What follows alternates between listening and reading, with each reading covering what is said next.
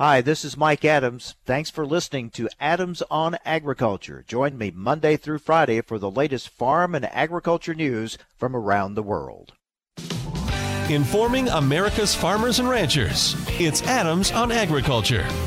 Produced by the American Ag Radio Network. Here's your host, Mike Adams.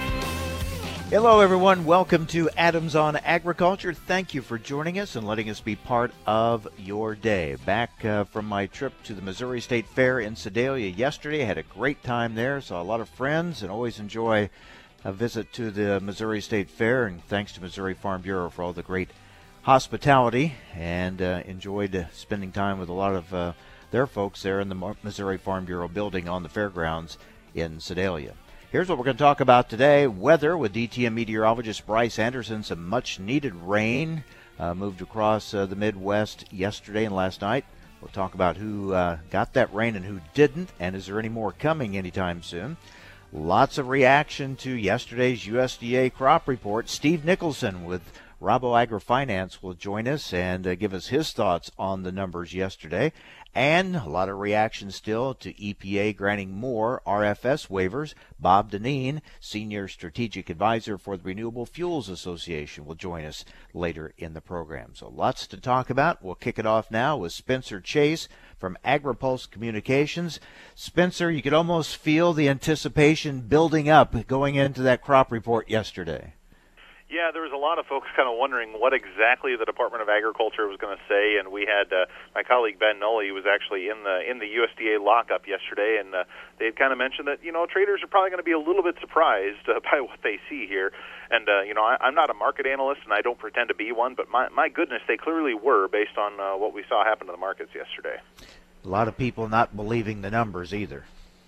Yeah, there's a lot of confusion there, and we kind of we did a little bit of a back on the envelope calculation, as did some others, and with what USDA reported for corn acres, as well as what they reported for prevented planting acres that were intended for corn, that's over 100 million acres that were intended for that commodity.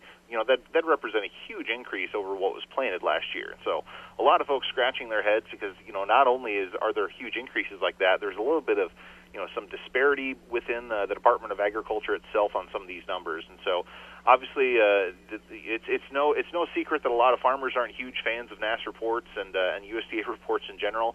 I don't think yesterday did anything to change that. No, and now the anticipation starts amping up for the September report. Right, because that'll be the one that gets the markets back on track. That'll be the one that does it. Or hopefully give us a better, more accurate handle of what's out there, but time will tell. We'll see. Also, there's still a lot of angst over the granting of 31 more RFS waivers by EPA. The biofuels industry really feels stabbed in the back by this action. Right. It's kind of interesting when this issue first came to be about a year and a half, maybe 2 years ago. A lot of the lobbyists and sources that I talked to, they would express, a sense of quiet frustration, hoping that they could really get the EPA to turn this around. And really, any sort of general politeness that existed beforehand is certainly gone now. Folks are just downright furious that this is still going on, and folks are really there's some of the texts that I started getting Friday afternoon when these rumors were swirling were very, very frustrated. I won't tell you some of the language that was used because I know we're live on the air right now, but goodness, people were very frustrated, and they're really trying to understand how the administration can look at some of the numbers that we're seeing in ethanol country, look at some of these margins, and still think that the oil refineries, these small refineries receiving the exemptions, are the ones suffering economic hardship. We saw RIN prices go down from 20 cents to about 11 cents before closing on Friday, and I haven't had the chance to look and see where they're at right now, but I can't imagine that they've rallied by any sense. And so there's a lot of confusion, a lot of consternation in the biofuel sector about just why these waivers continue to be allocated. Makes you think if you're in the biofuels industry, the administration, the president claims his support for biofuels. If this is support, you'd hate to see what would happen if he wasn't a supporter. Right, and it's a bit of a mixed bag too, because if we think back to the years of the Obama administration, keep in mind though that administration had a hard time getting RFS volume levels out. There was one time they had to do a 3-year announcement at once, just because of all of the issues that they had getting those volume levels out. The Trump administration, to their credit, has gotten those requirements out on time, and every year they've allocated the conventional 15 billion gallons for that conventional biofuel. But then they turn right around and issue these waivers, and so the biofuel sector is saying that 15 billion gallons is essentially just a number written on a piece of paper. It's not actually what's going to get blended, because then years down the road they're going to issue these waivers. We're talking with Spencer Chase with AgriPulse Communications. Is it kind of quiet around D.C. with Congress on recess? I tell you what, it's downright blissful in Washington right now, because it's just not a whole lot of commotion, not a whole lot of traffic. God bless the American tourists, but they've decided to stay home for the month of August too, so it's a little easier to meander around town. But still some things going on. We still are waiting on some action on things like the U.S.-Mexico-Canada agreement. Some of those behind-the-scenes negotiations are ongoing. Also tracking some developments on U.S.-China trade. We saw an announcement out of USTR this morning that they're going to delay some of those tariffs until December 15th, and delaying the tariffs on things like laptops, video game consoles, some clothing, some computer monitors. So I can only imagine what happens briefly after December 15th that would motivate such a delay. But I'll leave that up to the imagination of the listener here. We're hearing more and more. We heard about it out of Farm Fest in Minnesota. I talked with Missouri Farm Bureau President Blake Hurst yesterday at the Missouri State Fair about farmers' patience running thin with what's going on right now. The RFS waivers, the China situation, of course, on top of the weather challenges, which obviously the administration could not control that, but just all this at once, and it's leaving farmers, many of them in some really tough situations, and patience, I think, is running thin. Well, yeah, and I think there's a bit of a continuum that we have to keep in mind here, too, because, you hear some quotes every once in a while from farmers that would say, I'd rather go broke than vote for a Democrat. There is still some of that out there. But at the same time, there's going to be a straw that breaks the camel's back for every single producer out there. And as you mentioned, the weather challenges, the trade challenges, the biofuel waivers, all the continuing downturn in the farm economy. Things like these USDA reports. I mean, there's a lot of things that are going on that are really kind of testing the mettle of farm country. President Trump is going to keep some support in rural America. There's just going to be some people that will never abandon him because that's how they choose to vote. But there are some moderate votes in farm country. As much as folks might not like to admit, there are some folks that are going to be potentially considering voting in a different direction. I don't know if we're there yet where we're going to see wholesale changes in how farm country heads to the voting booth, but I think there's a lot of folks that are a little bit more open to that possibility now than they were at this point before the 2016 election. It'll be an interesting year ahead, and certainly what we hear over and over, the MFP payments have helped, but they sure do not make up for all these other things that have been going on that really hurt the ag economy. All right, Spencer, thanks a lot. Good to talk with you. Appreciate it, Mike. Thanks. Take care. Spencer Chase with AgriPulse Communications. Well, some much-needed rain in some areas yesterday and overnight, but others, again, missed out. We'll talk with DTN meteorologist Bryce Anderson about any chances of more rain anytime soon. That's coming up next. Stay with us here on AOA, Adams on Agriculture.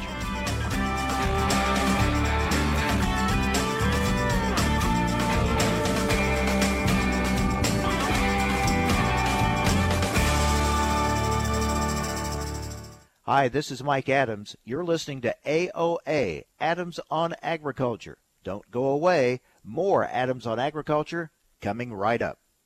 You may not realize how important 3 letters can be. For a patient who needs type A, B, or O blood, these letters can mean life, but there simply aren't enough people giving blood. Every 2 seconds, someone in the U.S. needs it, but only about 3% of the population donates. Without more donors, hospitals may not have the blood needed to save lives. That's why the American Red Cross needs people to help restore the A's, B's, and O's that are depleting each day.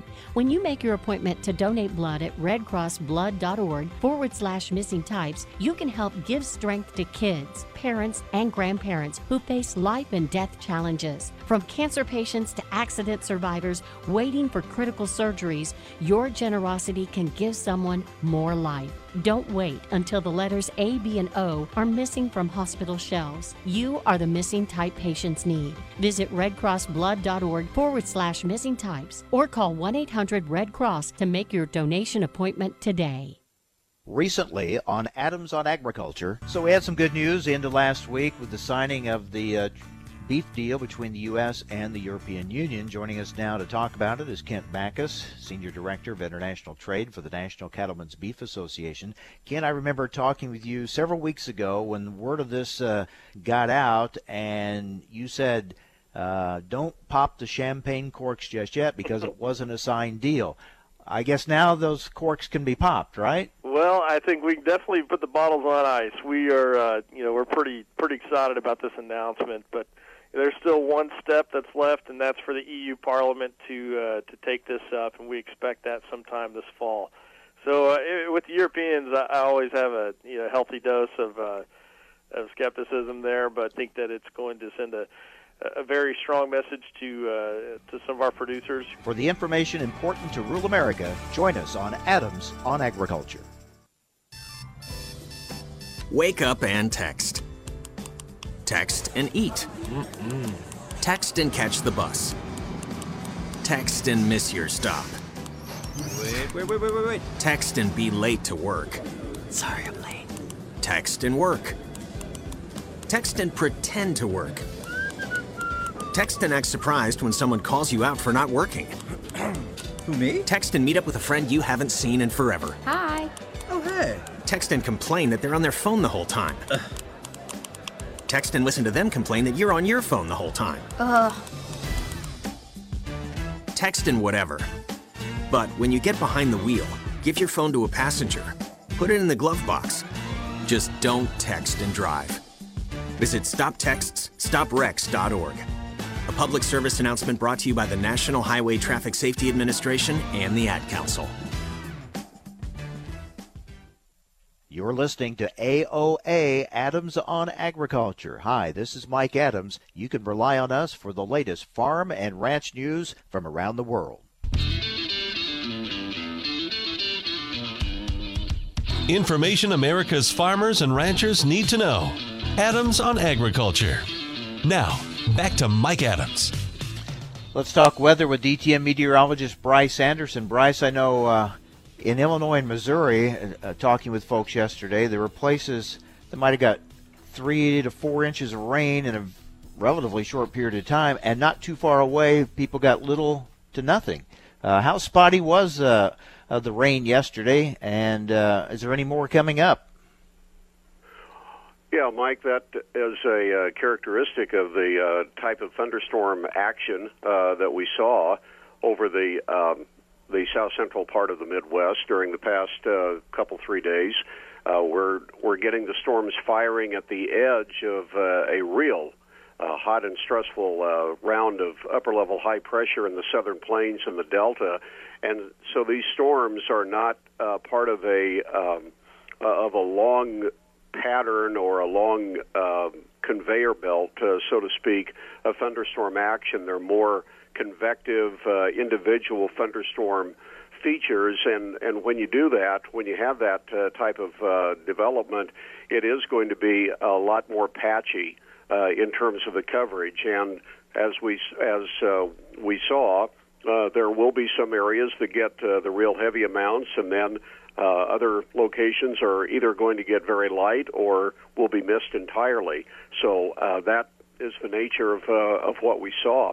It does look like we're going to get a little bit more of a real frontal boundary setting up over the belt line of the Midwest during the next week or so, and the rainfall chances over this very dry area of the Corn Belt are actually looking quite favorable right now, much more so than we saw at the end of last week.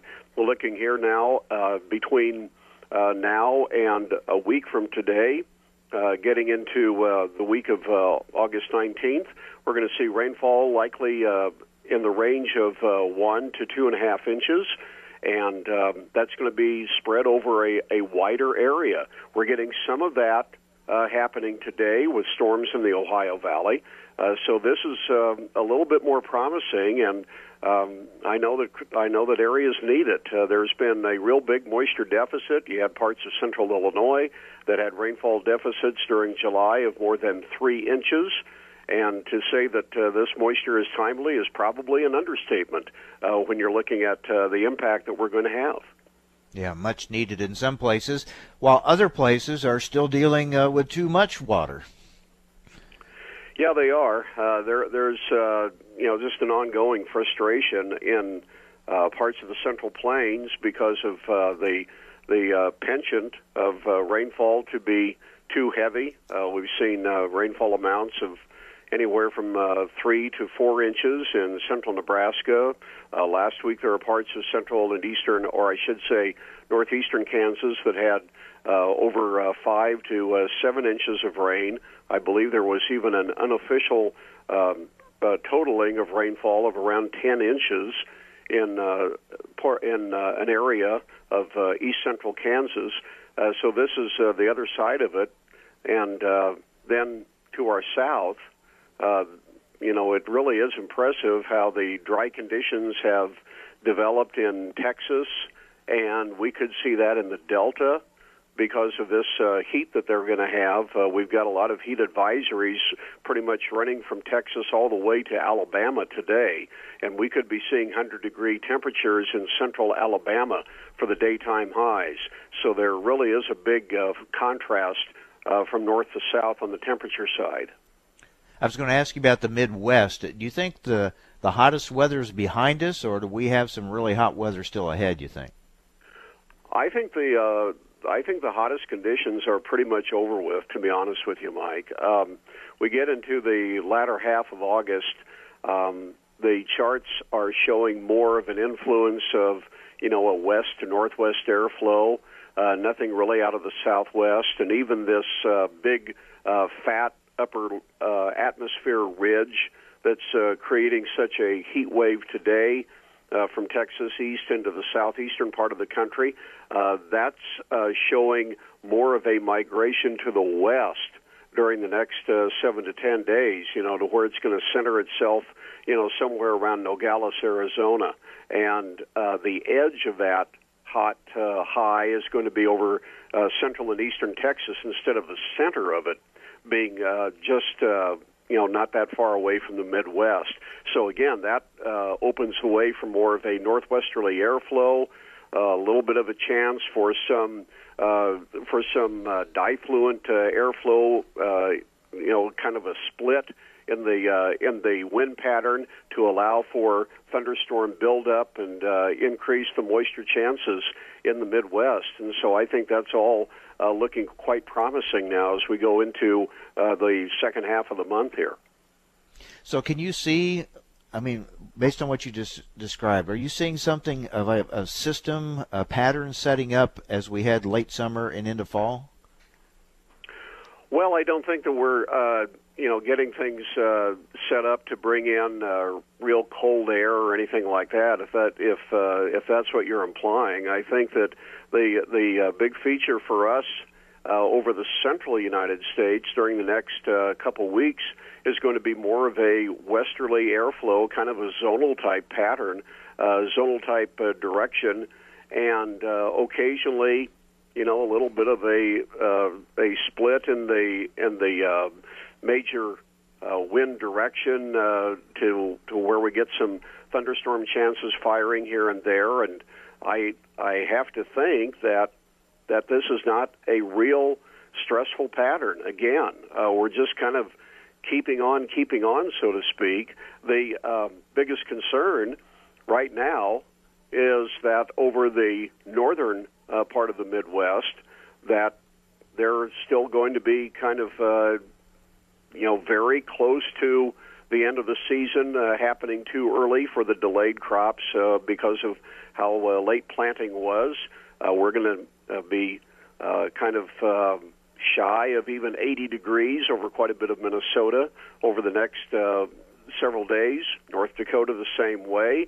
Conditions are going to get a little bit warmer, but still not looking well above normal or anything like that. It's remarkable how this scenario that we've got is pretty well staying in place for as long as it is. We're just going to kind of be just walking the line all the way to the end on this crop season, aren't we? Yes, we are, and you know, I think that the benefit that we're going to be seeing is a continuation of crops getting a chance to go through a fill stage that's fairly benign. One feature that hasn't gotten a whole lot of play is that the overnight low temperatures are pretty much on the warm side, so that does add to the growing degree day totals that we see for the 24-hour period. The fact that the daytime highs are not real hot, I think, is helping the cause, because we don't have a whole lot of stress put on crops during the daytime because of heat in the Midwest, while the overnight low temperatures kind of add to the growing degree day totals and maybe in a way help to move the fill of both corn and soybeans to a little bit more of a close to normal or closer to normal bracket on the scale at the end of the season. I'm not going to say that we're going to catch up, but the fact that we have the warm nights and the mild days maybe allow things to get done a little bit before we truly start getting into the categories to where the first freeze is a real imminent factor. So more favorable, just will it last long enough to get us there, right?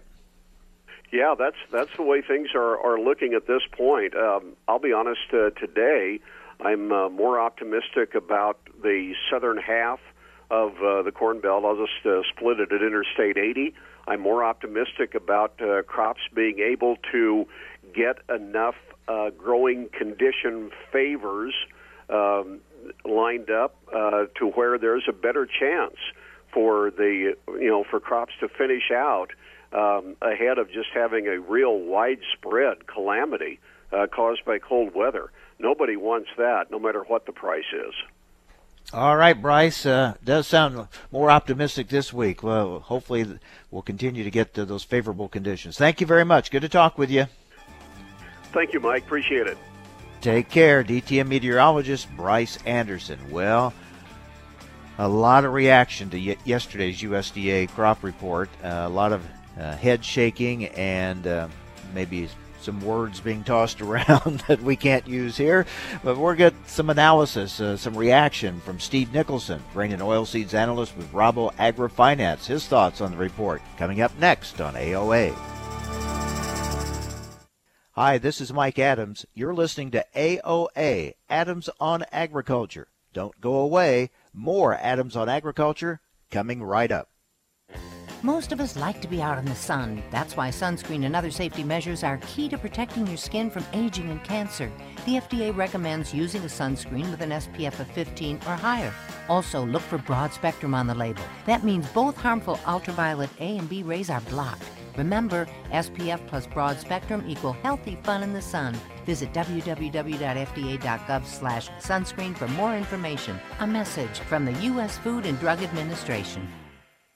Thanks for listening to Adams on Agriculture from the American Ag Network. We're excited to explore the topics that make a difference to agriculture. The Farm Bill, immigration reform, reducing regulations, trade, new technology, as well as infrastructure and health care. Through the year, Adams on Agriculture will originate on location from several major national meetings and events. Subscribe to the show's podcast at AmericanAgNetwork.com. Thanks for listening to Adams on Agriculture from the American Ag Network. Time now for a market check here on Adams on Agriculture. I'm Rusty Halverson from the American Ag Network.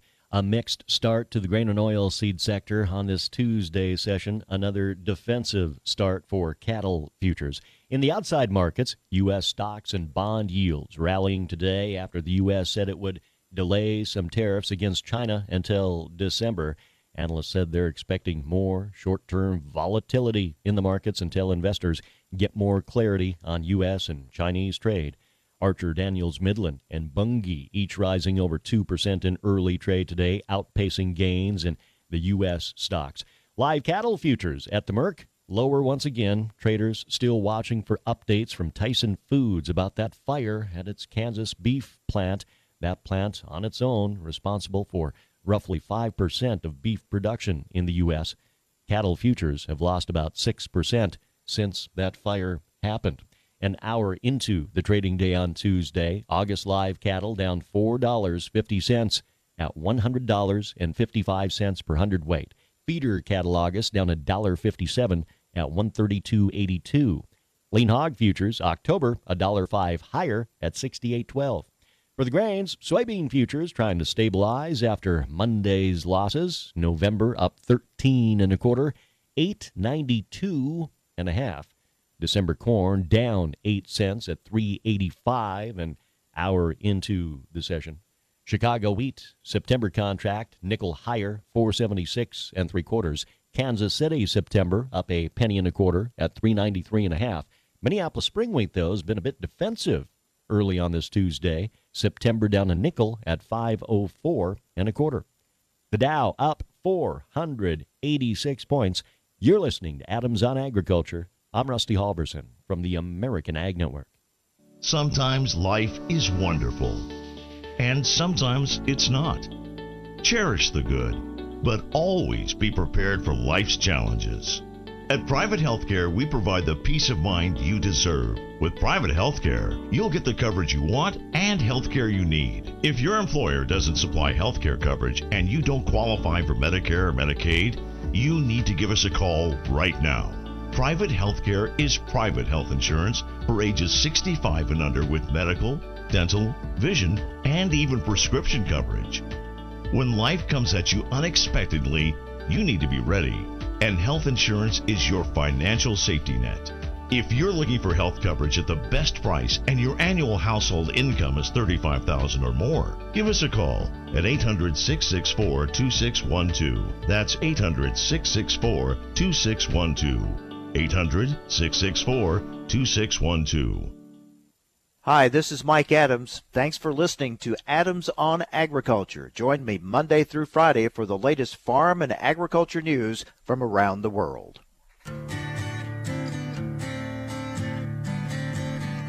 Information America's farmers and ranchers need to know. Adams on Agriculture. Now back to Mike Adams.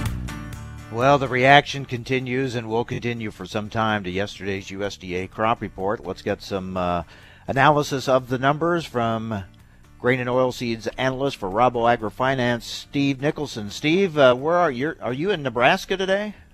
I am in Nebraska today. Good morning, Mike. How are you? Very good. What'd you think of the report yesterday?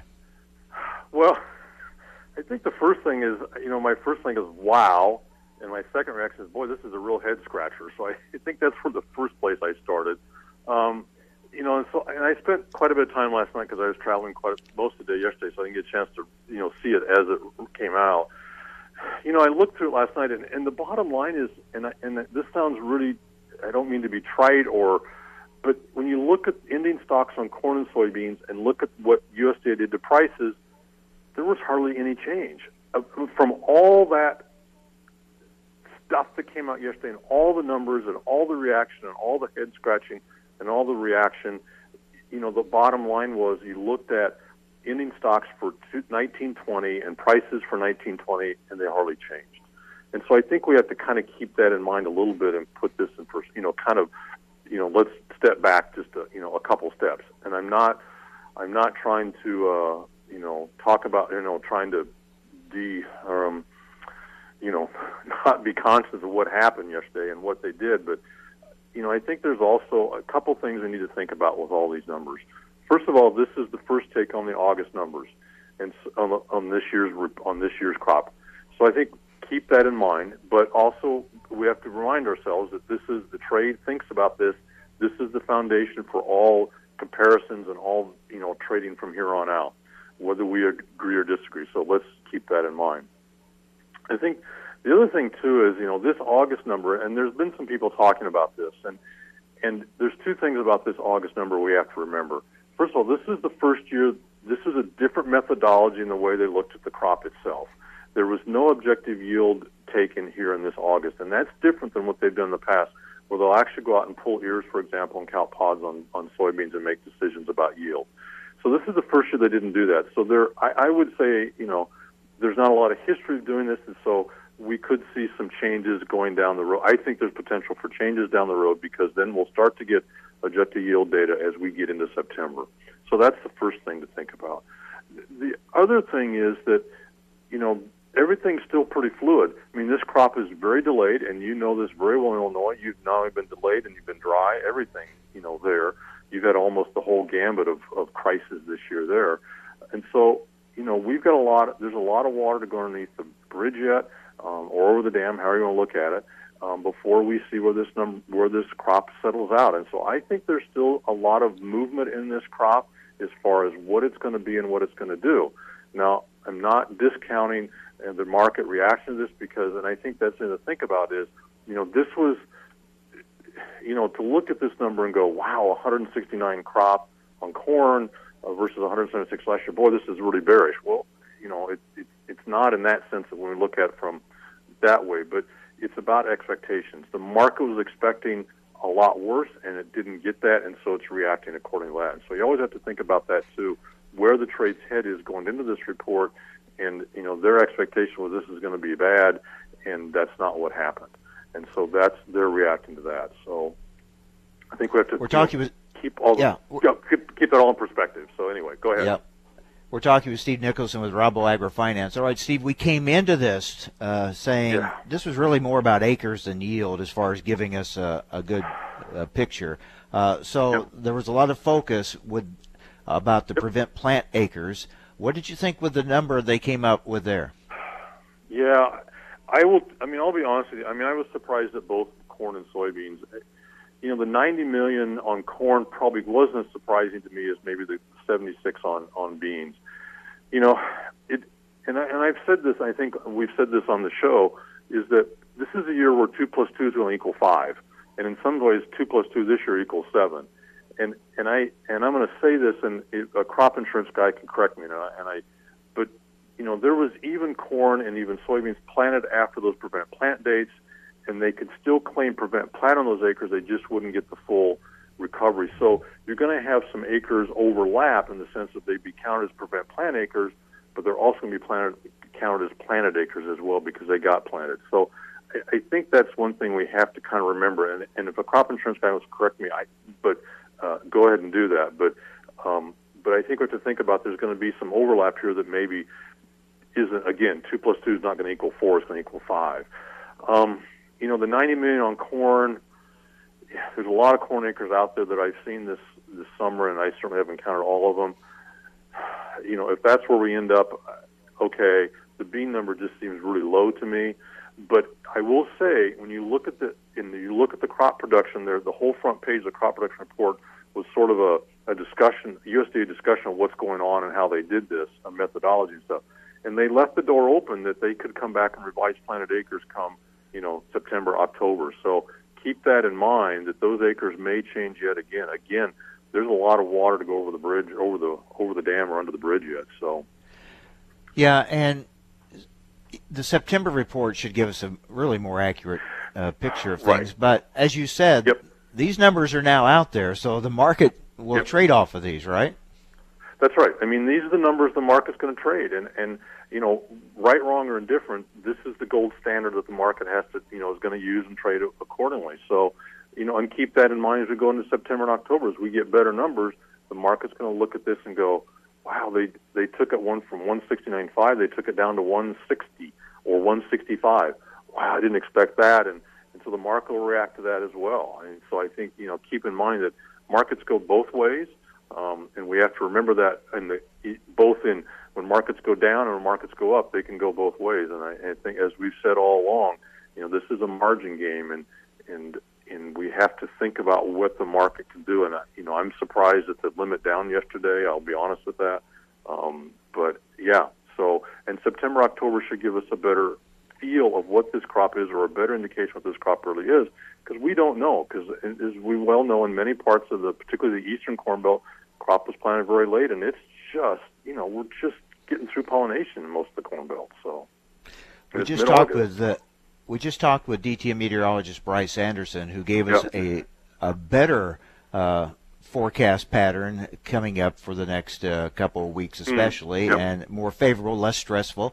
So if you have that, if we don't get any better trade news than we've had lately, what do we look to? Where do we hang our hat on for any kind of a rally in the next month or so? Yeah. Well, I think it's a good question, but I hate to say, I think it's difficult to see where the rally would be, until we get the next crop report. Could it be an early frost? Maybe, but like you just said, the weather going forward looks pretty decent for developing crops, and we'd rather have a crop than not have a crop. So I think you have to look at early frost is kind of the next milestone, and of course the September and October crop reports. And just not that this is 93, but for those of us who remember 93, we got through the August, September, October crop reports, and the market was like, the crops look good, and we were all scratching our heads, well, that's not what's out there. And then we got the November report, and boom, the crop wasn't there. And I think this is a year where the combines roll will really tell us a lot more. When they roll, will tell us a lot more what this crop looks like. So there's several milestones yet to come.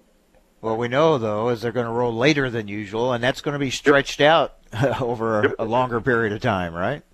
That's right, and that's going to make these crop reports, even this. I would even argue maybe the September may not be a very accurate picture of what we really have out there, because we do have a lot of, we just have crops that are late, and they're just not ready to be harvested yet. I mean, that's just the reality of where we are this year, and I think we've had some catch up with this warmer weather, but it's certainly not a done deal yet. So the frustration is we all kind of sit around and say, we know these numbers aren't that accurate. I mean, we'll get better numbers as we go along. But in the meantime, the market acts like those are accurate numbers. That's the frustration. Right. That's the frustration. And if you're a seller and or a buyer in some ways, you've been hit both ways this year. I think it's difficult now if you have crop yet to market, and we'll say it that way. This is a difficult situation, so what do you do? And I don't know that there's any good answers here. Waiting may not be the right answer, and doing something right now may not be the right answer. But I think that I'm still friendly to the corn market long term. Knowing what is being seen in the Eastern Corn Belt, it's hard to believe it's out there, and people still talk about the holes in the field. And I think the other thing we have to think about is not focus just on the board. Let's not remember those basis numbers, because there are people out there, in particularly parts of the Eastern Corn Belt, where basis is going to have to work very hard to get corn bought. And at the same time, as the market has dwindled off here, and we'll try to be kind to it, basis is going to have to work a lot harder now to get corn out of the country. And a lot of the discussion earlier this summer was the ethanol people in particular talked about, we want to get coverage into September, and once we get that coverage done, then we're done buying corn. Well, we're a half a month away from the 1st of September, and there's not going to be any new crop corn coming. And so you can see, I suspect you're going to see some folks, come, what would be considered new crop corn not available, basis level going up. All right, Steve, thanks a lot. Safe travels to you, and we'll talk again soon. Thank you much. We'll talk to you soon. Thanks, Mike. Take care. Steve Nicholson, Rabo AgriFinance grain and oilseeds analyst. So frustration after the USDA crop report yesterday. Frustration with EPA's granting more RFS waivers. We'll talk about that next with Bob Dinneen with Renewable Fuels Association on AOA. Hi, this is Mike Adams. You're listening to AOA, Adams on Agriculture. Don't go away. More Adams on Agriculture coming right up. Have you written a book and want to get it published? Then call Page Publishing at 800-955-4538 immediately. That's 800-955-4538. Page Publishing is looking for authors of all types of books. And unlike most publishers, Page Publishing will take the time to review each and every book submitted to them and give you their feedback. If they like what they read, they'll get your book into bookstores and for sale online at Amazon, the Apple iTunes Store, Barnes & Noble, and other outlets. They handle everything: editing, cover design, copyright protection, printing, publicity, and distribution. So if you've written a novel, children's book, cookbook, inspirational work, poetry, or a biography and want to get it published, then you need to call Page Publishing and do it immediately. Call 800-955-4538 now for your free author submission kit. Again, for your free author submission kit, call 800-955-4538. That's 800-955-4538. Your road to fame and fortune could very well start with this simple phone call. Call Page Publishing at 800-955-4538 for your free author submission kit.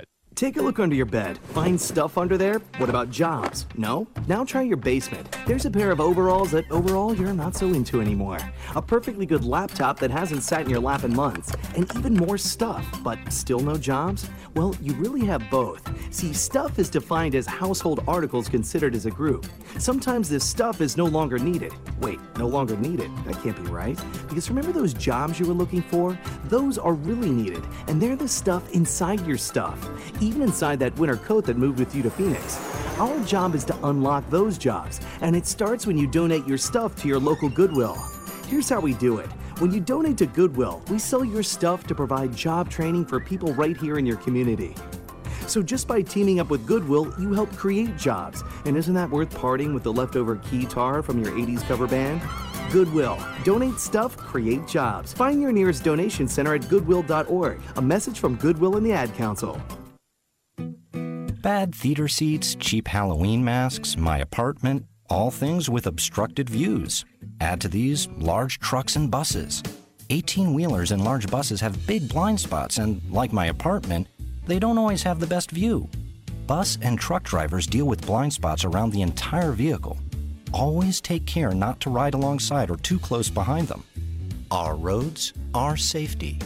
Learn more at sharetheroadsafely.gov.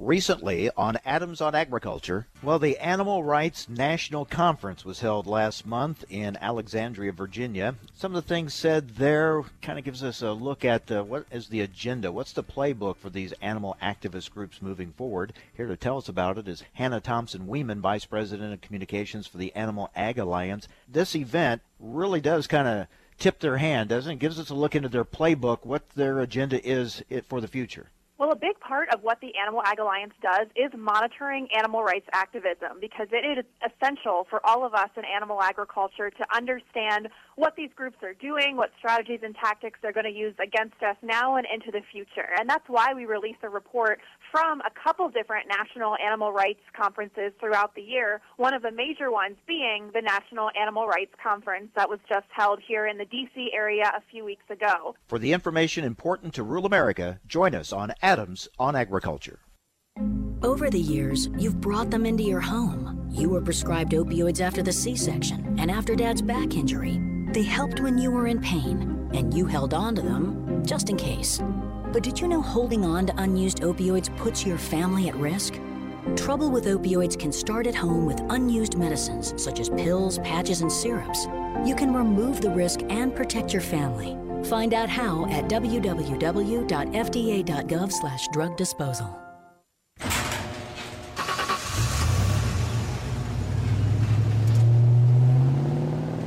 I spend a lot of time in the garage, but even more time in the rain, sleet, and mud. In '95, I helped tow your moving trailer. In '05, I helped you get out of a ditch. Yeah, I know I'm a bit rusty, and sadly in '09, it was sparks from me, your handy chains, dragging behind your truck that accidentally started a wildfire. Sparks from dragging chains can start a wildfire. Spark a change, not a wildfire. Visit SmokeyBear.com. Brought to you by the U.S. Forest Service, your state forester, and the Ad Council. Only you can prevent wildfires. You're listening to AOA, Adams on Agriculture. Hi, this is Mike Adams. You can rely on us for the latest farm and ranch news from around the world.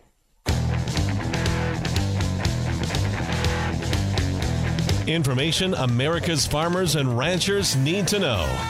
Adams on Agriculture. Now, back to Mike Adams. Well, joining us now is the Senior Strategic Advisor for the Renewable Fuels Association, Bob Dinneen. Bob, I mentioned earlier, if this is the administration's idea of supporting the biofuels industry by granting more RFS waivers, I'd hate to see what they would do if they weren't supporting the industry. Well, you're absolutely right about that, Mike. It is baffling to me when you see how rural America is really struggling these days. Because of Mother Nature and trade policies and other policies from this administration, for them to reward the most profitable industry on the face of the planet right now, oil, and essentially have U.S. farmers subsidizing the oil industry. It makes no sense. It makes no economic sense. It makes no policy sense, and I don't believe it makes any political sense for the president.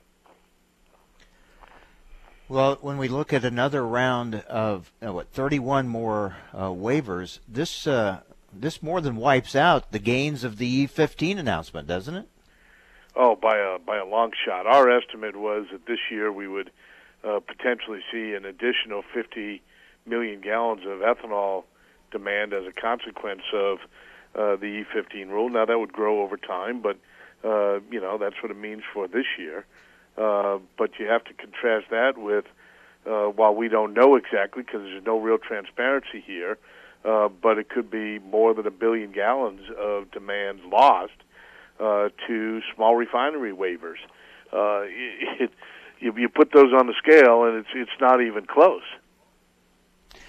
And you just touched on it. There's still this lack of transparency on what is their rationale, what is their criteria for granting these waivers. We've been asking the Environmental Protection Agency for years, tell us what your criteria is. Tell us who these companies are that are getting these waivers. In the past, the small refiners that have received waivers from EPA from this program include Exxon and Chevron. I'm sorry, by my definition, those aren't small refiners. They're among the most profitable companies on the face of the planet. And frankly, that even masks the real frustration with all of this, and that is companies presumably have to show a disproportionate economic harm. Well, if you're giving them to 31 of 38 that have applied, where is the disproportionate? It seems to me they're all getting the relief here. But more importantly, how can they show harm at all? Ethanol is less expensive than gasoline today. So blending more of a less expensive, higher octane product would seem to be a benefit to refiners, certainly a benefit to consumers. And so the logic of all of this is, quite frankly, befuddling to me. And no indication it's going to change. I mean, we could see more coming, right? Well, we could see more coming, but look, the issue really is now that they've identified 31 refineries that should be exempted from this program, are they going to reallocate those gallons? They could still do that in a final rule. They could say, okay, we now know how many gallons we've waived from the program, so in the final RVO for 2020, we're going to increase it to account for those waivers that we just granted.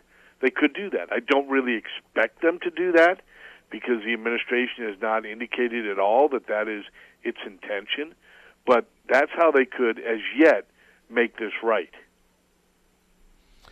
Yeah, and do we have any sign that could happen? Well, like I said, there's been no sign of it as yet. The proposed RVO for 2020 essentially said in the formula to determine how much the obligated parties would have to burn, they plugged in 0 for waived gallons under the small refinery exemptions. Well, we all know right now that is not an accurate reflection of what the agency is going to do. So in the final rule, do they replace that 0 with, however many hundreds of millions of gallons or billions of gallons they have waived as a consequence of these 31 exemptions? They should. The law requires them. But the EPA over the last several years has frankly not shown a great deal of fidelity to the statute and not seemed to care about the impact of its RFS implementation on consumers or rural America. And that's what I find just to be politically insensitive. Seems like they're kicking an industry while it's down. Well, yeah, and you referred to it earlier. Farmers are hurting right now. Oil companies aren't hurting. And for the president to have allowed these exemptions to move forward, one has to wonder, how is it that the oil refiners get this incredible subsidy and farmers kicked in the teeth? And the lack of exports because of the trade war with China just adds to the misery on this. It sure does. I mean, China had been our fastest growing market. We exported more than 300 million gallons to China several years ago, and today it's nothing. And it's more than ethanol. It's also our distiller's feed product. So, yeah, we're getting hit by all sides right now. Yeah, it's a double whammy for sure. Bob, as always, we appreciate your time. Thanks for being with us. Thank you, Mike. Thanks for letting your audience know what's going on out there. All right, take care. Bob Dinneen, he's the Renewable Fuels Association's Senior Strategic Advisor. We're going to get more reaction to EPA granting more RFS waivers. We'll hear from the biodiesel industry tomorrow.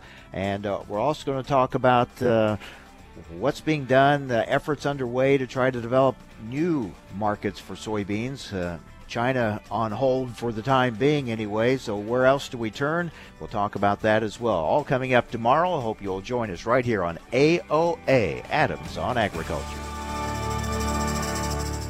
Hi, this is Mike Adams. Thanks for listening to Adams on Agriculture. Join me Monday through Friday for the latest farm and agriculture news from around the world. The Alzheimer's Association and the Ad Council present the story of Cynthia and Ed. My mother was always very active and independent, and she was familiar with her neighborhood. But one day, out of the blue, she stopped at the stop sign for much longer than usual. And she didn't know whether she should go forward or turn or just stay at the stop sign. She wasn't even really sure where she was at. She was very concerned. It was very unsettling for her. It's important for you to talk to someone about it, to bring the family in on it. I felt so much better after my son told me, Mom, I don't want you to worry or be afraid. I'll be there for you and we'll figure it out.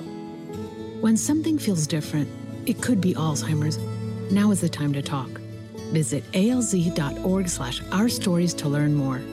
A message from the Alzheimer's Association and the Ad Council.